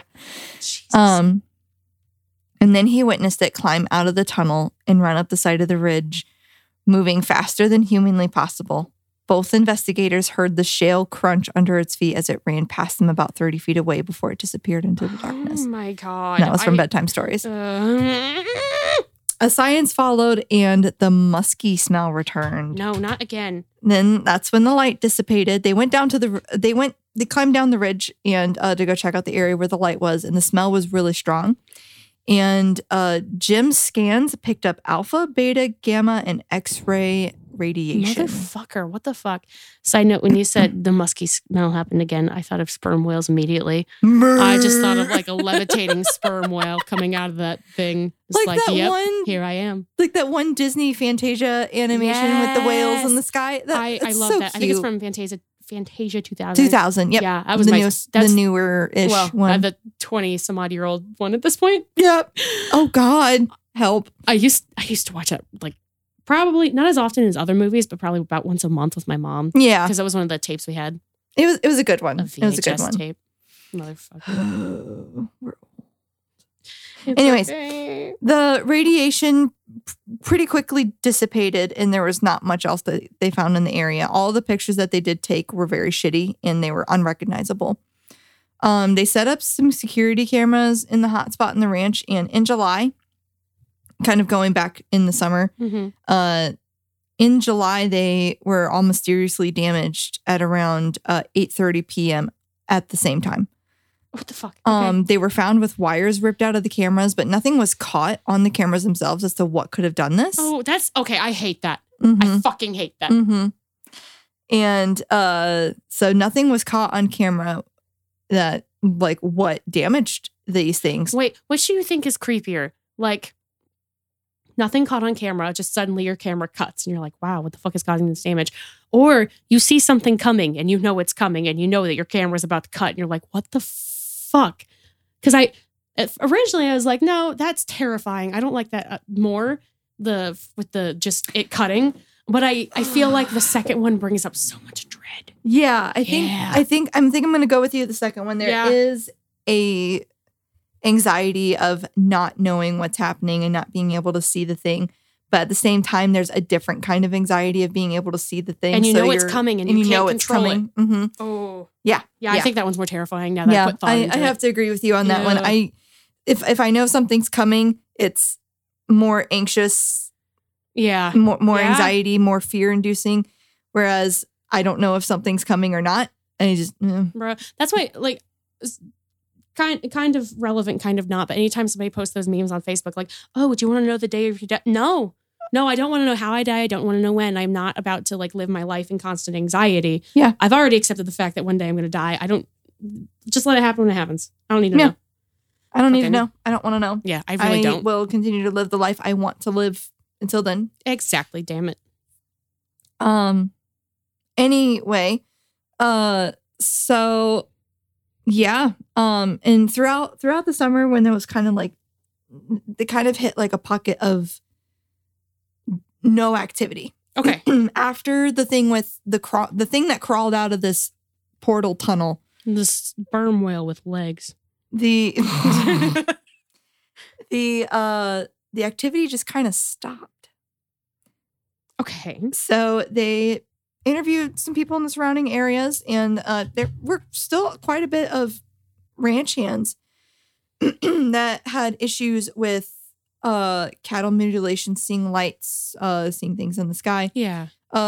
With that being said, there were 4 neighbors of the Shermans that said, we don't believe Terry's stories. Okay. While simultaneously saying, yeah, we've had a few cattle mutilations. We've had all of this shit happen, but fuck the guy who said all this other shit is happening. Right. And when I was watching the documentary, apparently the locals are very hesitant to talk about this. I think they don't want to seem crazy. And they're like, if I admit to this being true, then I will be just as crazy as Terry is. Yeah, exactly. And I will have just the same amount of scrutiny that Terry has gotten. And I don't want to be that. I'm trying to, live my fucking life. Live my life, be a rancher, do all the things. So Nids was on the property for a total of 6 years. The things I mentioned above was really the only activity that they quote unquote captured. For years after that, it was dead. Mm-hmm. Again, no activity. It just went silent. And this is not what they wanted. It seemed like after the portal incident that they just kind of stopped and they wanted to be there and study and get evidence. Mm-hmm. So, and according to the documentary by Jeremy Corbell, they did also have this guy. They tried to come in. This was George Knapp, the co-writer of the book. Mm-hmm. They tried to have him come and visit, try and trigger some activities. And this was when I learned what the triggers are. And they were campfires, strangers, noise, and moving the earth in any way, shape, or form. Yeah. So they used George Knapp as bait. He said nothing really happened. They just kind of like gave him a lawn chair, stuck him in the middle of a hot spot, gave him a campfire, and was like, all right, good luck. And pointed a camera on him. Could you imagine being bait? We're like, sir, you have to pay me a decent amount of money to do this. I wouldn't like it. I would be like, like, well, I definitely have my emotional support yarn tonight, as well as a shotgun. Right. Right. It's my boomstick. This is my boomstick. God, I haven't watched that in years. Me neither. So good. But, but he's still like George Knapp, even though like nothing happened to him, he's still a very strong believer in the things on Flesh Pedestrian Landfill. Okay, good. So they left the ranch in 2022 and in 2002. I was very confused. Oh my God. They left the ranch in 2002 and in 2004, Nids was no longer. Robert Bigelow stated that while they got some like good shit and good experience during their year there, the resources that he was pouring into them with nothing like concrete, tangible, that it just wasn't worth it. He says he's very open to bring them back whenever the need arises. Yeah. But right at that time, there was just no need for them. So like all these pictures, reports, whatever, not a whole lot on them. They're being kept very secret and safe by Robert to this day. But even so, the team said that they didn't really have any concrete evidence to bring forward because every single time they would get something, either a camera would malfunction or it would be a personal experience or something had been tampered with or moved. Yeah. Whatever is out there does not. It's smart enough to be like, don't fucking look at me or talk about me. Yeah, exactly. You are not going to learn about me. You are not going to expose me to the world. And I'm going to keep doing my nasty shit over here to these poor cows. There are just things that we don't understand and we don't need to understand. Like, I do want to understand them because I'm a human being and I'm curious and that's my nature. But like, there are just some old things that we don't need to know about. Right, exactly. And so comes the conclusion of the Flesh Pedestrian Landfill with Nids. But does not end our story. Oh God damn. Okay. I'm about this. It's long. I love a deep dive and I love details. So like if anybody's bored of this, sorry guys, but no, we're doing this. I'm so hype. I will bring part 4 to the table soon. And I've got 48 hours left on the documentary that I rented on Amazon. It was only like $4. I could afford. Yay. because I also get paid today, but Yay! But Kenobi, you're standing on my foot. He said, woof. But yeah, so I will continue that and we'll release that next week. Fuck yeah, dude. My God, I'm so hyped. I'm so fucking hyped. What do you think of the story so far? The Shermans and the Nids. I love the Nids. I love the Nids. Also, I love that the acronym is NIDS. It's just fun to say. Yeah. But I love the fact that they exist, and I love the fact that how they approach this. Like, this is a very scientific thing. But also still a very scary thing. And like terrifying. To put yourself in the middle of this when you know, like, okay, it's killing cattle, which are significantly bigger than I am and heavier than I am. Like, the fuck. That's I love it, but it's terrifying. It is. And in the documentary, what's his face? Colm is actually in the documentary, and he doesn't look like one of those, bug-eyed, giant poofy hair, conspiracy theory, looks stressed and on caffeine 24/7 guys. Yeah. He looks like a very put together scientist. Okay, yeah. And he speaks with a verbiage of knowledge. Okay. And it's very much one of those things where his approach and the verbiage and the way he talks about it makes it easily believable. Okay. And because it's very much, again, they took a very scientific approach. As they should. And again, there are things that I don't know. I think there are some things that Terry might have exaggerated on. Probably, but like... That's my own personal opinion. But I mean, the truth is always somewhere in the middle, honestly. So it's... Exactly. Yeah. And with that being said, I think that the things that the Neds experience there, because, I was talking to our friend Ryan. Hi, Ryan. And those like, because we're a 1-car family and sometimes Cam names the car. Mm-hmm. And Ryan was picking me up from work and he was like, "Are you recording tonight?" And I'm like, "Yeah, I'm continuing Skinwalker Ranch." And he made the comment of how this place goes from hyperactivity to nothing for like years, and then boom, activity again. Yeah. So I was like, yeah, it is really odd. And so unfortunately, Nids was there for like the tail end of all of this activity. Yeah. And continued to be there when there was just nothing. Like they poured 6 years into this place and only got evidence and experiences for the first one of it. Yeah. So they were there for 5 years, doing things, trying to find things, and had nothing to report. So I feel like if this was faked anyway, if this was something to be exaggerated, I don't think that I've had my fair share of liars. I don't think that family has the means to fake that to that extent. No. Especially if they're like, well, I have to fucking move to another farm and I'm fucking shit out of luck because I'm out of money. Like, they could. There's maybe exaggerations here and there, but definitely not. Yeah. There's definitely something there. And I would also like to point out that the thing that crawled out of the portal. Sperm whale with legs. Is very representative of what a flesh pedestrian looks like according to the Ute tribe. Okay.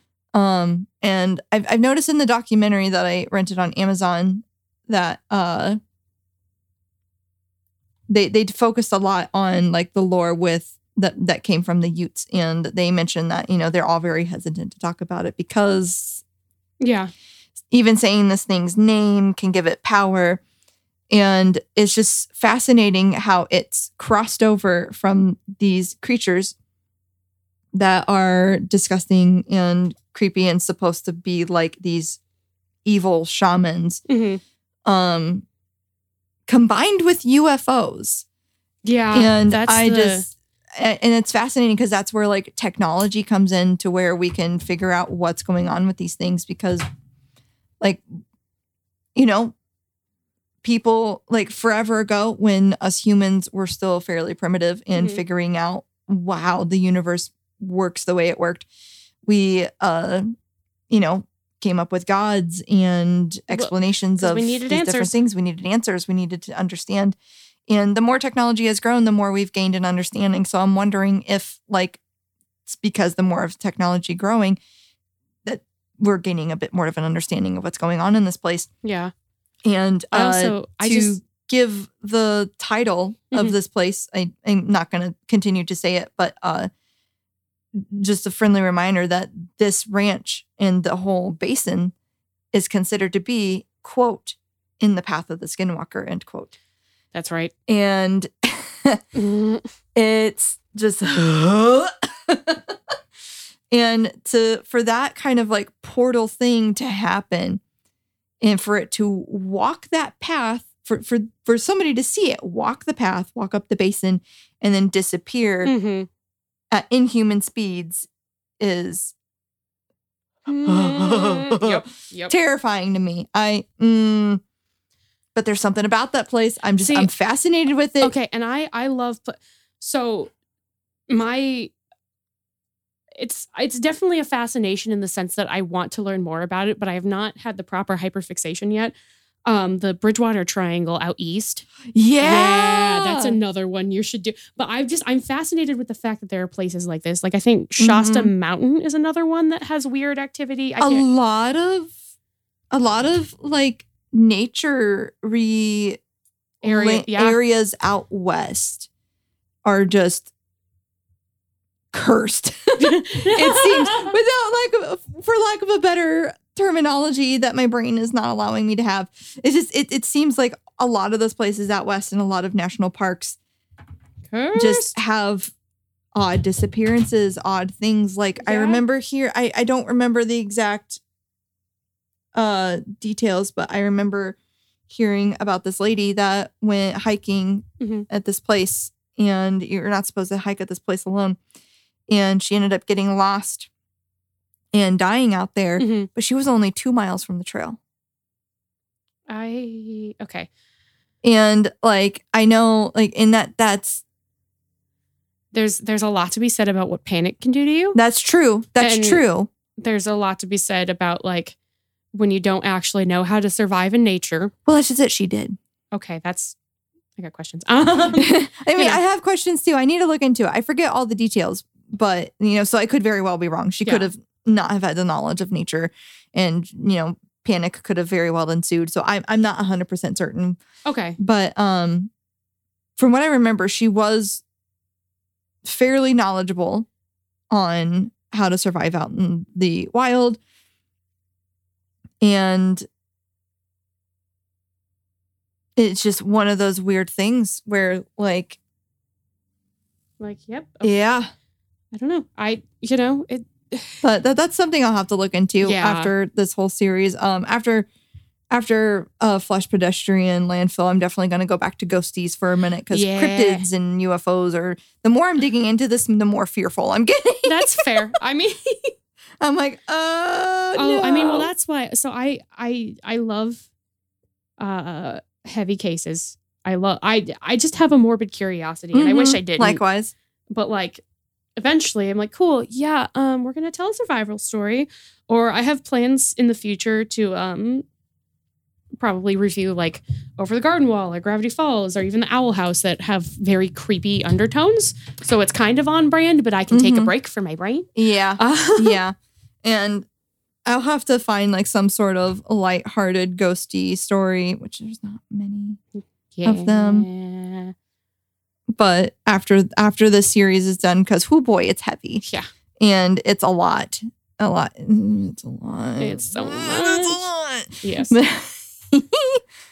But anyway, how are the frogs? So I have completely finished one. So they started out as like the bodies that have I'm doing pride frogs. The bodies that have the flags. And then I had to make the eyes and the belly and sew the cheeks and the face on. So there's one that I'm completely done with and one that I have the belly and the eyes sewn on. I'm about to do the face and the cheeks. So they look so good. Thank you. I'm thinking, because I'm also half looking at crochet patterns because I'm not at a loss of what to make, but I'm tired of making bees and tiny dinos, and I understand that they sell. But I want to make something else. Yeah. And I just found this tiny ass little axolotl, and I'm like, oh my God. And also old things that I've come across, because we're pushing forward with like Renaissance themed markets. Yeah.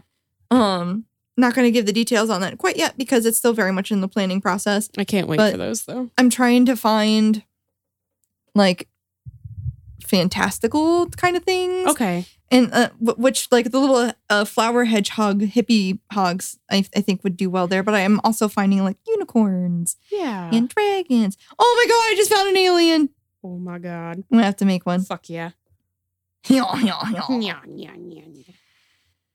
All right. Well, voidlings, I am hungry. And we've been talking for 2 hours. This is probably our longest one yet. Fuck yeah. Sorry, Andrew. No, we're not. Mildly sorry. Sorry enough. I'm not. And that's when Andrew makes a mental note. Okay, fuck off, Tracy. All right. We love you all. We're gonna just exist because our brains fucking need it. So I'm gonna crochet. Fuck yeah. And probably eat some junk food. Fuck yeah. Because I don't care. I worked for 3 fucking 14-hour shifts. I got you, girl. It's gonna be okay. We got this. All right. Remember, kids. Yeah, I got nothing. Do I have any life advice? No, I don't.